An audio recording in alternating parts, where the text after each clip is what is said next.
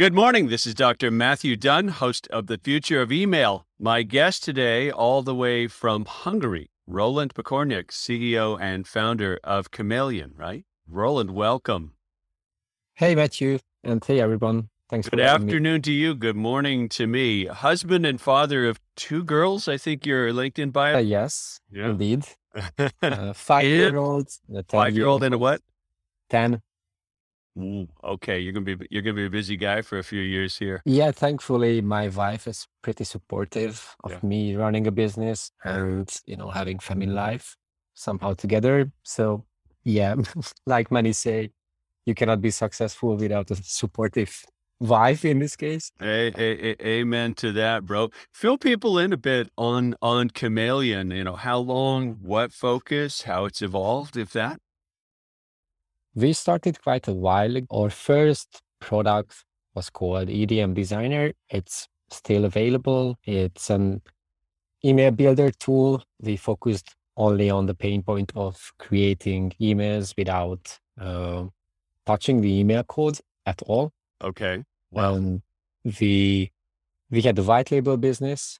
So we white labeled the editor interface for various ESPs. Mm-hmm. And we also had a standalone product, but the more significant revenues came from the white label business.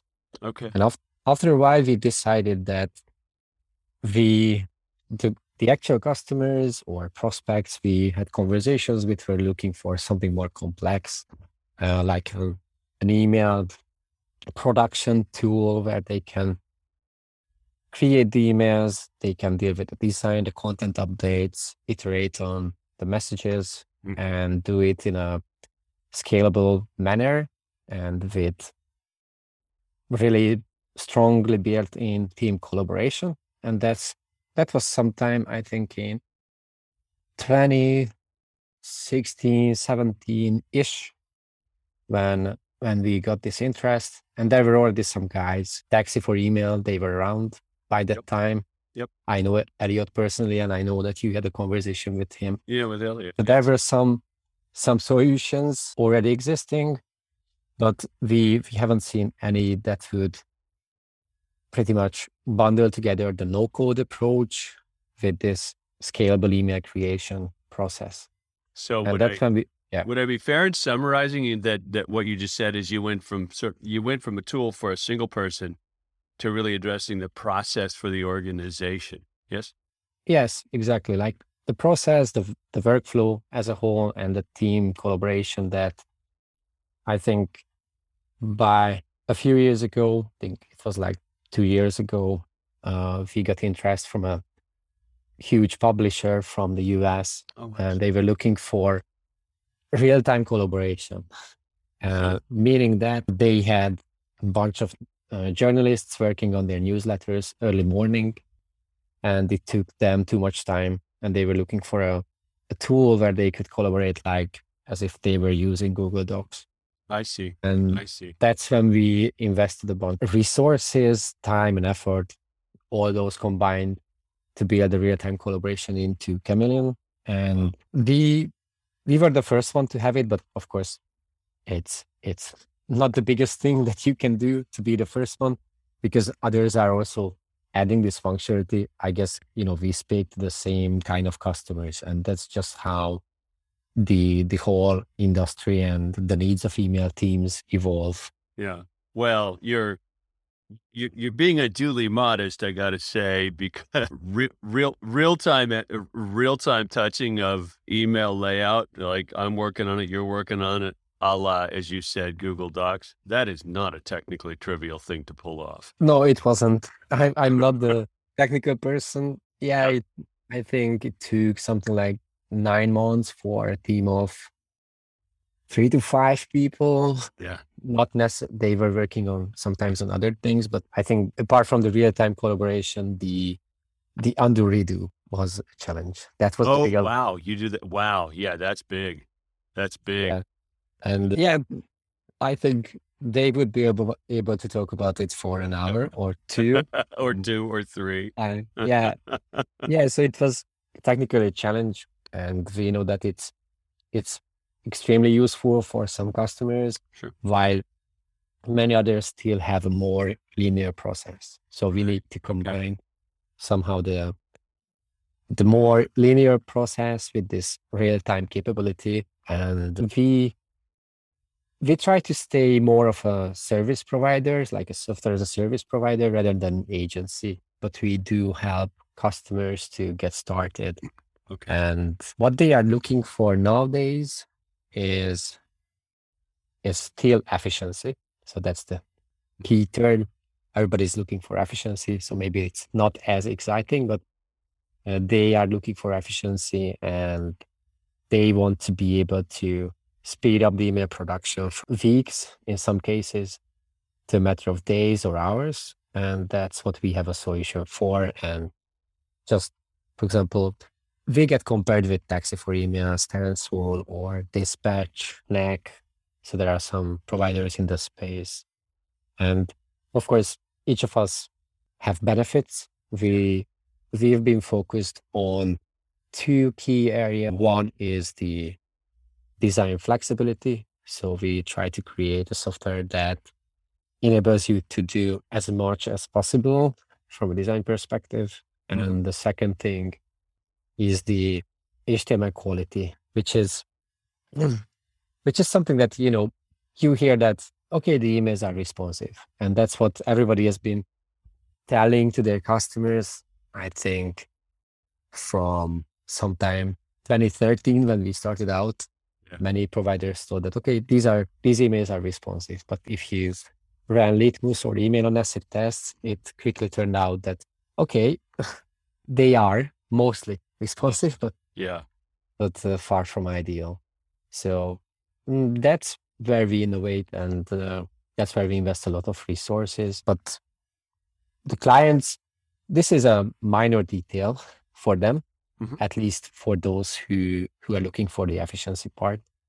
So there are various solutions to the same pain point, just from a different aspect. But that's why it's great to have the chance to market your solution and talk to customers online pretty much anytime.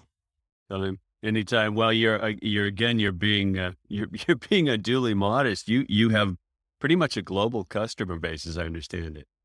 Yeah, pretty much from day one. So we never focused on selling locally. Yeah. Hungary is not a big market anyway. And there aren't too many providers. We do have a handful of Hungarian customers, but not because we went after them. It's more of us. Some people were just surprised when, we replied in Hungarian to a support message. Oh, are you from Hungary? And they said, oh, yes, we are. As a matter of fact, yes. And your English is fantastic, and my Hungarian is non-existent, unfortunately, at least so far, darn it. It's not on Duolingo, I guess, but it's not. I would need to... different. It's one of the few languages, like the dot back to Indo-European. Hungarian is a very unusual branch of human language. Yeah, they say it's among the hardest languages. Yeah, I've heard that as well.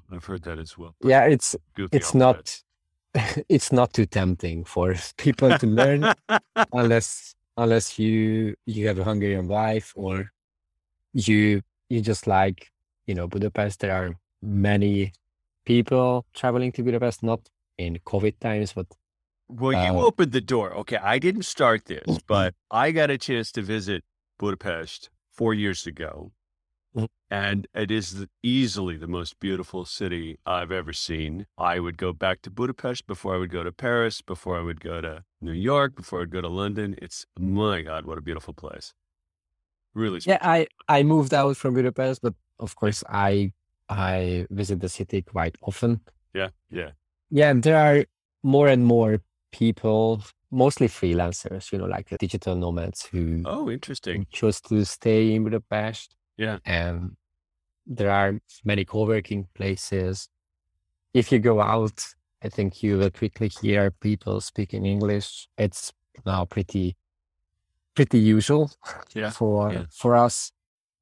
The startup scene is evolving, not as fast as we would want it, but there are great opportunities in this regard, and we have strong technical talent in Yeah. Hungary, less strong from a sales and marketing perspective. So I think a good combination is, if somebody is experienced in sales or marketing and is willing to start a company, Yeah. they should travel to Budapest, stay for a few months, network, Right. meet new people. Maybe they would be able to find a technical co-founder. There are many people looking for technical co-founders. Yeah. Not easy. Not easy anywhere. But the the model you mentioned, let's say it's fair to say sales and marketing is a more cultural and language based thing than say, for example, architecture, infrastructure, and code. One of the email platforms that we partner with, back-end dev team is in Romania. Their front-end dev team is in India, and their office and sales and biz dev are US, and they get to coordinate around the clock, but it works better for them somehow. And that's an economy that's quite new and unusual and different on any span of years. Like, wow, what a world all of a sudden, huh? Yeah, of course, like COVID changed our lives too as a company. Yeah. We turned into a full remote company, Mhm. but most of the employees were still from Hungary or around neighboring countries. We are now hiring. We're now going to hire 3 or 4 people, some of them from Brazil, some other from, I think, somewhere from Africa, Pakistan. So it will be quite diverse. Yeah. We have 2 people, one from Croatia and another one from Tunis, but she's staying in Paris. So, it's just so nice that, you can build a company now from the comfort of your home and serve customers all over the globe. Yeah. And eliminating that 10-mile barricade of, the office is there, so you have to live here, has opened those 1,000-mile and 10,000-mile barricades of, having a developer, having a colleague, having a co-founder in another country. I had Baris Ergin as a guest a while back, founder of an email platform, and he's a man of many parts. Turkey. First time I talked to him, he was in Ukraine. When we had the interview, he's moved to Portugal, but I checked in on him, and because he said he had developers in Ukraine, and he was telling me that they were trying to get some of their technical employees out of Ukraine via Romania and get them to where he is in Portugal. So as we extend work, we also extend relationships and, our need to connect and care for one another. And I think, of course, the same happened to companies and to email teams. And that's why the collaboration aspect is extremely important for some of them. Of course, if their team is locally concentrated, then not as much important. But since most of the teams became distributed, I think that's one of the reasons why this need became even more visible, and people were reaching out to us and to the fellow providers with similar needs. And so COVID good for business, ironically. Yeah, for some businesses. But for yours. Yes, for software as a service businesses, I think yes. For most of us, it worked out, and I think pretty much everybody reinvested the revenues into building something even better. Yeah. So the innovation is still ongoing, although email is the oldest online marketing channel, I would say, but the innovation is ongoing. And now from an email industry perspective, I see that there's some consolidation going on. So there are acquisitions.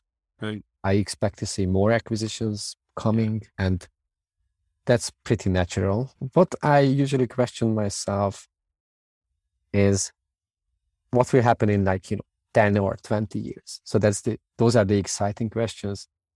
And I think I first started to have these questions when I went back to my high school to speak to young people about my career path and, the entrepreneurship, because I think I went to the same class with 30 people, 50-50, divided between girls and boys.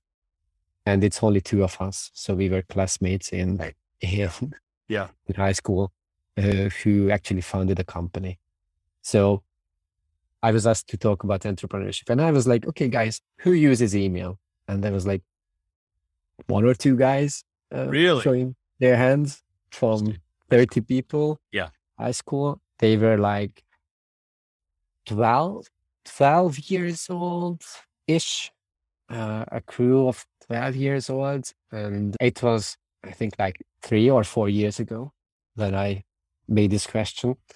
And I was like, okay, what do you use then? And, they used instant messaging, so not email. Yep.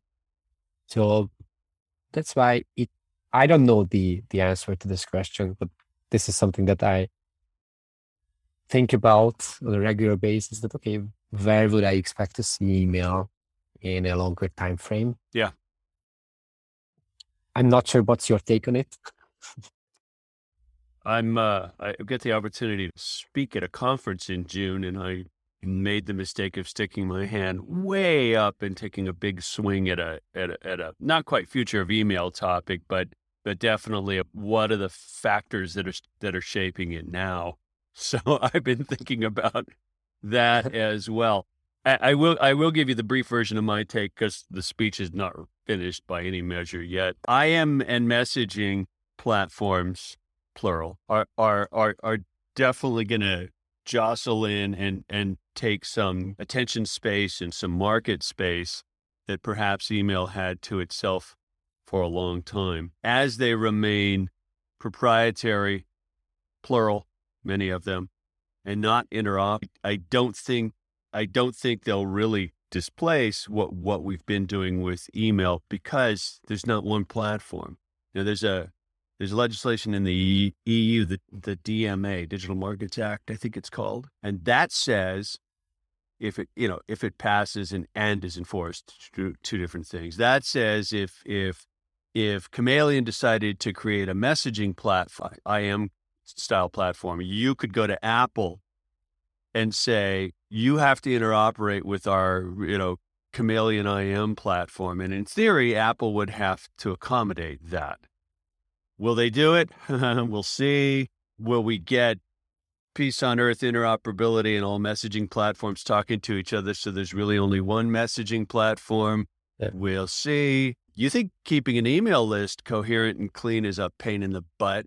Whether you're trying to do it with, 50 different address and message formats. So, and this is accidental, right? This is accidental. The fact that the spec and standards of email were frozen a good quarter of a century ago, right as the net, exploded as the digital infrastructure for the planet, and we got adoption of email, and those standards they haven't evolved a whole lot, right? Fair statement. Email standards haven't evolved a whole lot.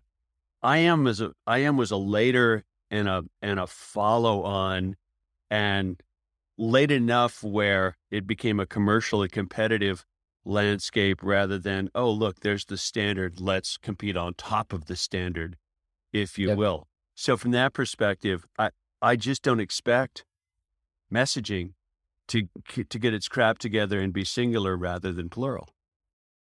Yeah, actually, a friend of mine, he has a company called Fricart, and they focused on messaging for Shopify owners.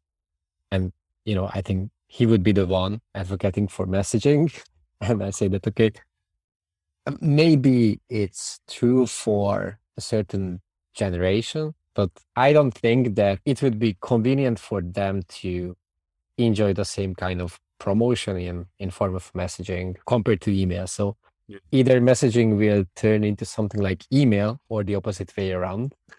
Right. Right. uh, Right. because Right. in case of email, you can rather decide when you want to open it. Do you want to open it or not? And I know that there's a thing called SMS marketing in the US. Yeah. It's hardly existent here Yeah. in Yeah. Hungary. So I would really hate receiving Yeah. SMS messages. I'm with you. But why? Why would you hate receiving messages, marketing messages? I guess because of the push Because you'd notification. look, right? Yeah. Yeah. Because it would get your attention. Yes. Because if I texted you, you'd probably read it within 5 minutes. Yeah, And most likely. most likely, my phone literally just now went ping, and I happen to have set the ping. It's my best friend, so he's got his own unique ping, and I had to go like this and hold my hands up so I'm not looking to see what the message is. Well, I'm in the middle of a conversation with Roland from Hungary. Backtrack to your thing about the high school, and to be fair, this is what I would call a sample set of two statistically. I have two sons, and they grew up with more than a fair amount of digital stuff in the house, but I watched their adoption of email as as they grew into adults. And if I'd asked them at 12, at 14, email, they'd have been like, right. But at least the US teenagers becoming adults, when they went through the college application process, all of a sudden they had to pay attention to email. Why? Because that was how that whole coordination and marketing was done. Colleges send a lot of glossy brochures and a lot of glossy emails. That was the on-ramp for them. And now I know both of them have at least 3 different addresses, and they do stay on top of their inbox and stuff. It's like the workplace, because it's still the neutral carrier, email. Yeah. The workplace and business will continue to use email. And so your 12-year-olds may go, I don't need it. But if they have a job in 10 years and go, oh, I don't want to, email a client, I'll do it on WhatsApp. It'll be like, I'm sorry, who asked you, right? Get in your inbox and pay attention and deal with it, right? Because it is a common carrier and an international common carrier, which is a big deal, right? Messaging platforms are quite fractured in terms of their dominance in particular nations or regions, whereas email, absent China specifically. Yeah, China. We experienced that because my co-founder, the CTO guy, had a chance to travel to China with a program for startups, and oh wow, he started pitching about our email creation platform, and they were like, email, email. We use WeChat. yes, they use WeChat for everything. Okay. Yeah. So we have customers from that region, but only from Hong Kong. So interesting. And it's a fashion brand. They are one of the first bigger customers for the company, and it's quite funny because we use the name EDM designer, and EDM stands for electronic direct mail in Hungary, and that's how this name came up, which it doesn't make any sense for people in the US, but it's still funny that we got some Australian and Asian customers because they use the same EDM expression for email or marketing emails. Oh, okay. Wow. And they do send emails still, but mostly not to China, but to Korea, Japan, and some other. Their own international market. Yeah, and they do have a website. They ask for email addresses. So I guess there are some people still in China who use email, but it's something that they view in WeChat. Yeah. I had read if you have a Chinese colleague, business contact, whatever, if you ask them for their email address, they'll literally have to pull out their device and look and search. They won't necessarily know it. And I would bet business cards are always a great diagnostic, right? What's on top, right? It used to be business card with physical address and phone number, and then it was physical address, phone number, and Then we started attaching the email address, and now you get salad, right? Like email address, LinkedIn address, this address, Twitter address, like ding, ding, ding, ding, ding, ding, ding. But I don't expect to see, and here's a good, we'll make this the litmus test. You and I just came up with this. I would be surprised to see a messaging address on a business card, because which one, right? Which one am I supposed to use? Is this a WeChat address? Is this a WhatsApp address? Is this a Facebook, instant messenger? You'd have to give me context. You couldn't just give me an address. You'd have to say, Facebook IM, here's my address. WeChat, here's my address. WhatsApp, here's my address, all that crap. And I know Facebook wishes they could have consolidated that, but I don't think they will, and I sure hope they don't. Yeah, there are some solutions where you can look up your nick if it's available on certain social sites. But it would be hard to stay concise with various messaging platforms. I think email will stay strong. It's just, it was interesting to hear your point on the adoption. So maybe it just happens later. So that's what. Maybe, but we're at a stage where that voluntary, cooperative adherence to standards that helped the digital ecosystem grow so rapidly in the last 20 years is falling off somewhat. And I'll pick on an email specific example to give us a different topic to go into. When Apple announced their mail privacy protection last June, they said, well, customers are worried about spy pixels. Whether or not that's true, I don't know, but that's what they said. And what they meant was, because email can be told, go fetch this image, a lot of data got returned with that image fetch, and email marketers in particular, CRM companies and so on, utilized that one little bit of feedback, that one little bit of this thing got open feedback. But when Apple said, we're going to mask that, we're going to proxy that image fetch, among other things, they stopped adhering to the HTTP specifications fully. The cache header specifications and related specs that say, for example, don't cache this image, Apple ignores. So voluntarily, and it helps to be $1 trillion company or whatever they are now, voluntarily they said, oh, we don't quite have to play by the HTTP rules. Why? Oh, for these other reasons.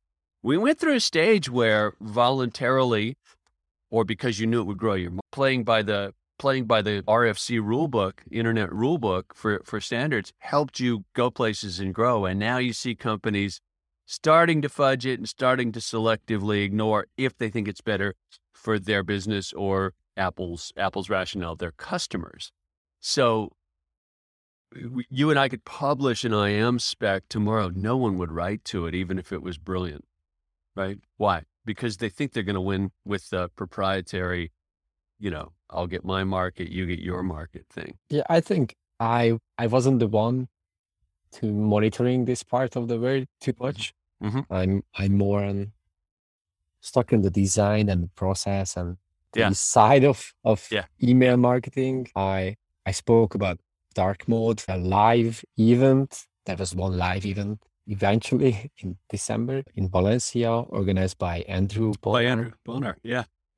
It was great. On a while back. He's organizing now another event in Valencia. In Valencia, yeah. Yeah, or somewhere around. At least it's in the summer. It's in Spain. Nice. In Spain, and it's for a few days. I think he's trying to make email people just visit this nice country and just have fun. That's the best thing about live events. Have you been back to a live event yourself? Yeah, post-COVID. This one in December. Okay, and that's where I spoke about dark mode. Okay. So I dug deeper into dark mode, and it's a nightmare. So you mentioned email. Why is it a nightmare? I have to say that from as a private person, I can say that the Outlook produces the best dark mode experience. It's really surprising, but it does. better in terms of readability and in terms of, making the email look enjoyable on dark mode. I think Outlook does the best job. But for the other, so Apple Mail, Gmail, so each of them do it differently. And it's hard. It's again, the lack of standards for editing in email. And that's why, it's a painful to code email still. And that's why solutions like ours can live. Oh yeah. It's your bread and butter, the lack of standards. So That's interesting. Yeah. That's interesting. Good point. And not only lack of standards, but on the actual looking at the email end, I think I read that there are something like 15,000 legitimate combinations of email client plus operating system plus version plus probably localization. Like, it's ridiculous how hard a job you're doing. Yeah, maybe it's even more. Oh, I think what was funny, I prepared for a few weeks for this specific presentation, and I did my last round of tests, and I decided to create a test email where I only had famous brands colors matched with a high enough contrast text. And that's what I sent out. So colorful stripes with text. And then it turned out that, Apple Mail does change the color, but in my previous version, I add also an image into this stripe. And since it had an image, the color didn't change. And I thought that, okay, nothing changes in Apple Mail. But when I did my last round of tests, it turned out that, okay, it didn't change it because there was an image. And I was like, oh, come on, I need to add another 10 slides because I just realized it. But it was better to realize it before the presentation because otherwise I would have told people that it's nothing you need to worry about. Yeah. Yeah. It is. You need to worry about. It turns out it is. You yourself have a design background? No, I'm not a designer. Originally, I'm an online marketer, economist. That was my original. But I came very interested in design a few years ago from a UX, UI perspective, and also from a conversion perspective. And I think we started dealing with design from the day we came up with the idea for this product. Yeah, that's what the tool does, right? Yeah, but I don't actually design things myself, so I wouldn't say that I would be able to design you a nice looking email because that's just not me. I'm more of I would say I'm a half geek person. I never became a developer, but I understand them. I know what they say. Yeah. I understand designers, so I'm somewhere in between. Nice. I'm interested more in the figuring out why do people do what they do when they see something. So it's not about how nice something it is, but how effective or how highly converting. Yeah. I'm a marketer, so I look at conversions. No, that's and marketers like applied design, applied communication, applied fill in the blanks. There's where at the coal face, I think the phrase is interesting. I find myself going back in my head to your observation that out of your 30 classmates, only 2 of you ended up as entrepreneurs. My observation is, as a fellow entrepreneur, it's irksome that entrepreneur has become kind of the fad of the day rock star term. All of a sudden everyone's an entrepreneur, and I'm like, it's harder than it looks, kids. It's not all glamour. It's a hell of a slog. It's a lot of work. It's not predictable. Like, what did you tell those high school kids about being an entrepreneur? I told them, I think, a lot about the upside downs, and that's something that you have to prepare for.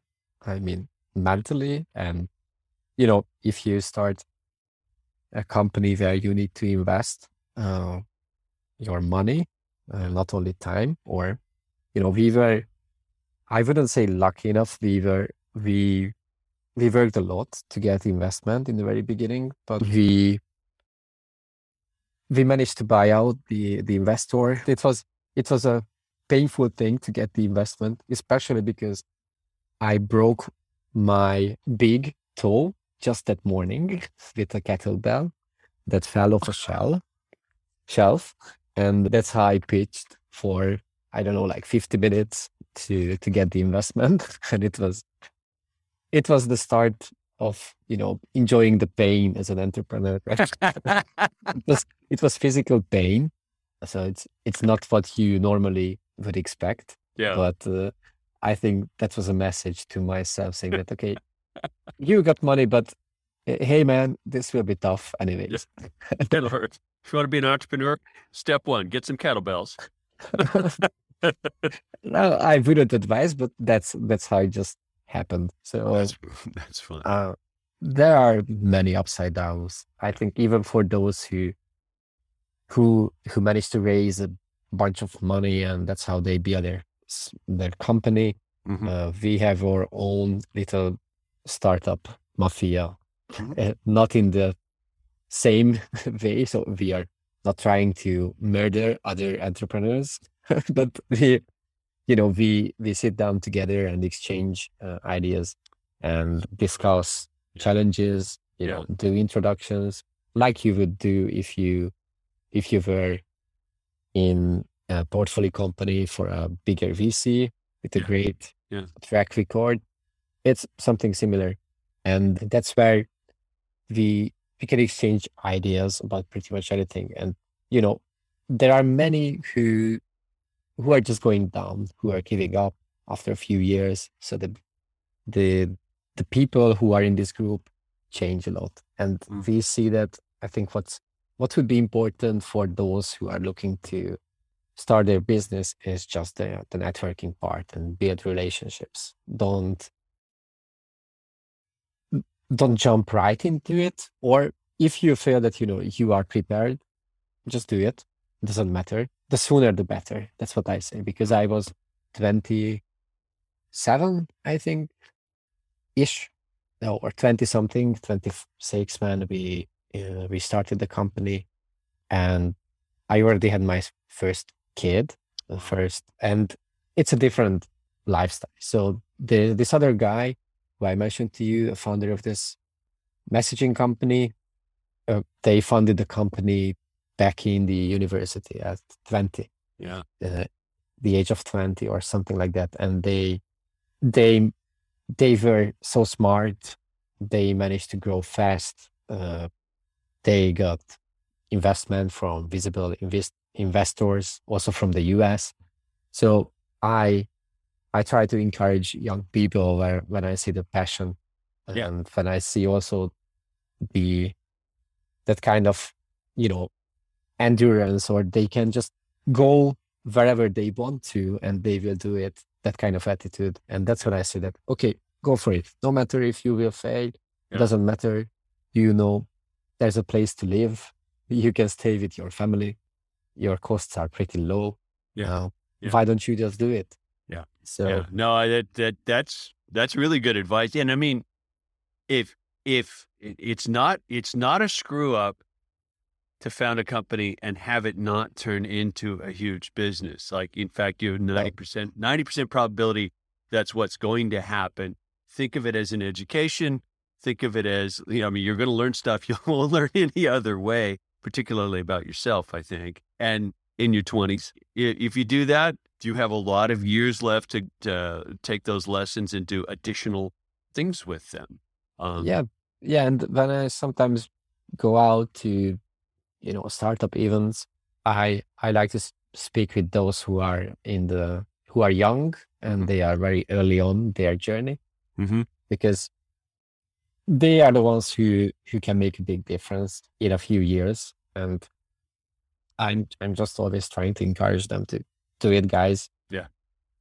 If you need help, just let me know. I can intro you to a few people, whatnot. So I think the pay it forward mentality is the reason why I like building a software startup. No, if we are not a startup we're not just starting now. So we've been around for a few years, but we are still not a large business. We are small, and I don't think that this business would have 100 employees anytime soon. So maybe that's not something that we would aim for, but we just wanted to focus on a few things where we can stay strong and have a certain percentage of the market, and pretty much that's it. But you can dream big, but I'm very much in favor of B2B businesses, because that's where you can charge money and that's where somebody will pay for what you provide them. Yeah. I don't understand B2C. B2C that is a tough, no thank you, tough turf, man. No, I agree with you there. There are some for whom it pays out one way or another, but it's so much harder, and it's a scale game. Yeah. Although I'll give you one B2C niche that I think is a little bit different, and that's really blossomed in this COVID and post-COVID period, and that's specifically knowledge, learning, education, selling a course or a package of knowledge on fill in the blanks, whatever it is. Yeah. I find I've been around it, right? Just edges, and it feels a bit B2B, even though it's B2C, because it's still, it's like can be completely digital. It's about, stuff between your ears. It's not physical, tangible, drop shipping kind of stuff like that. Products to consumers, I'm with you, but the knowledge creation, knowledge economy is an interesting and growth niche for consumers. I think it's exploded in the last year or so. Yeah, and the paid newsletters paid newsletters. Yeah, good example. Yeah, good example. That's something I encourage people to do instead of starting a business when they are early on, because I think you get to know a community that you would be able to market to if you have any solution.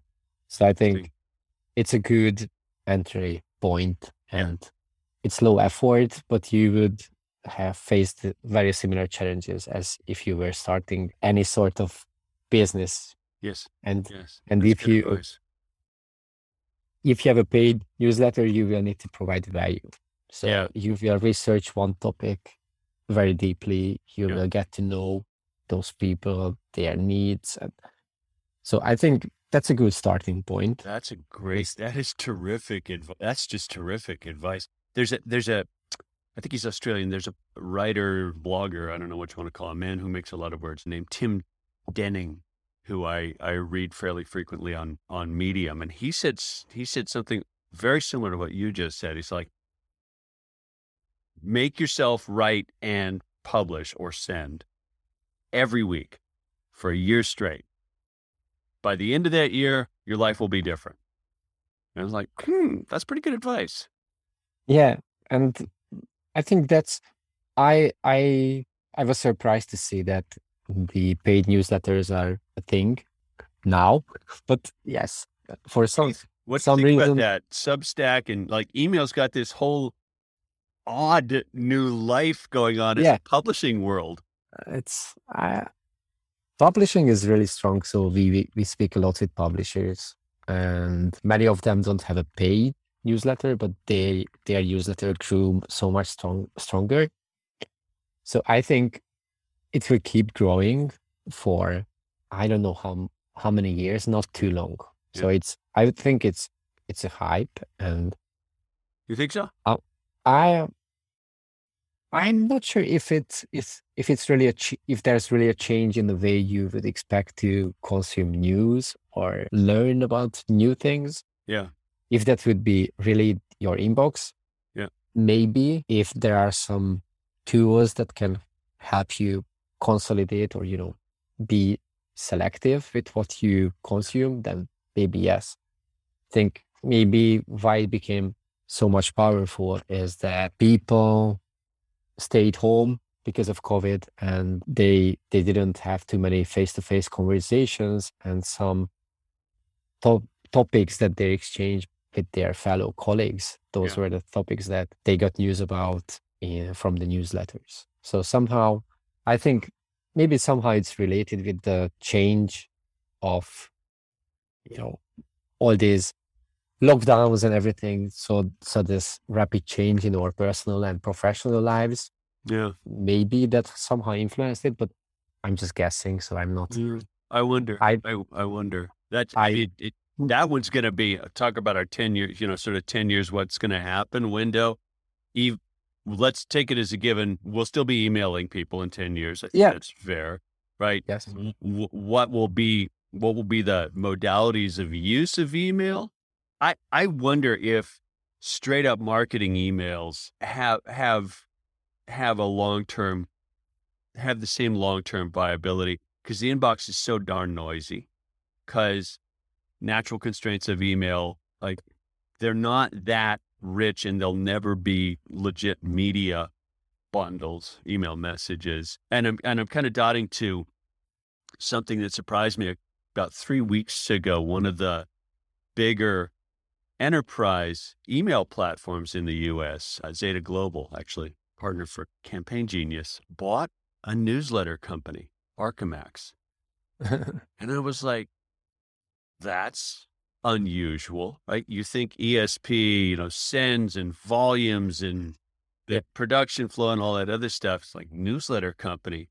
But I got to tell you, if there's a company that wants to stay on brand relationship with me, a regular high quality content that interests me newsletter has a very different bid for my attention than sell, pitch, sell, pitch, right? Because I may tolerate it, but it's tiresome.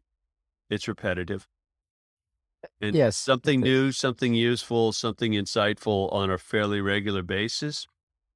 The content that's valuable for its own reasons. That's interesting. Kind of a content marketing play in email, if you will. And do you pay for newsletters? I do. Boy, did you just tee that one up and let me swing at it. Yeah, there's a newsletter, and I mention it frequently. There's a newsletter called Stratechery, written by one guy, Ben Thompson, that I pay for. And it's pretty much the top pick for me to read every morning in my inbox, because he's wicked smart and incredibly prolific. And I'm like, of course I pay for Stratechery. I'm like, my God, that's such valuable, like, insight from me. And he doesn't really commercialize it. Stratechery's product is Stratechery, right? Yeah. He's not doing Stratechery to sell, servers or cloud computing or something like that.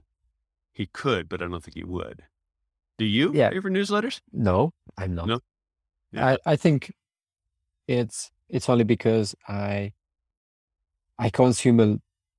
focus my learning patterns, or, I focus my interest on a certain topics, and there aren't too many newsletters that would be relevant to me, or at least I'm sometimes a bit reluctant to lead long form emails. So I'm the person who's trying to scan information, get as much as possible fast, and sometimes I feel that it's not the newsletter, or I just visit regular sites that I come back to, and I know where to look for what I'm looking for. Gotcha.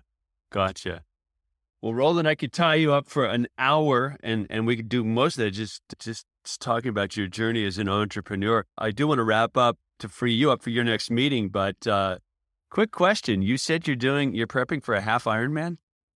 Yes, I do. What happens in a half Ironman? It's 1.9 kilometers swimming as a warm-up, then 90 kilometers, I don't know in miles, so it's okay. I think 60 miles or something. Yeah. Cycling, and then a half marathon. So wow. It's September, I think you said, right? September, and the goal is somewhere around 6 hours. Good for you. Yeah. Good for you. That's awesome. You'll have to drop me a note and tell me how it went. Yeah, I'm confident that I will be able to do it, and it already worked out from a health side. Yeah, because I lost like 15 kilos That's, Wow. I don't know in pounds, but A lot. it's a lot. That's a lot. No, you look great. You look great. And I'm healthy. Stay away from the kettlebells, by the way, when you're getting close. No, you can enjoy yourself while you're cycling too, so it's not a problem. There you go. But I think that's like a last note advice to anybody building a business is to take a close eye on your health. That will be really important to be in a good shape when you struggle with any business related challenges. But it's easy to give up on working out when you have other problems. Great advice. Well, we'll wrap. My guest, thank you for making the time to connect, has been Roland Pokornyik, founder, CEO of Chamaileon. Roland, it's really been a pleasure. Thanks for having me, Matthew, and your pronunciation was awesome. I mean, getting my name. Thanks.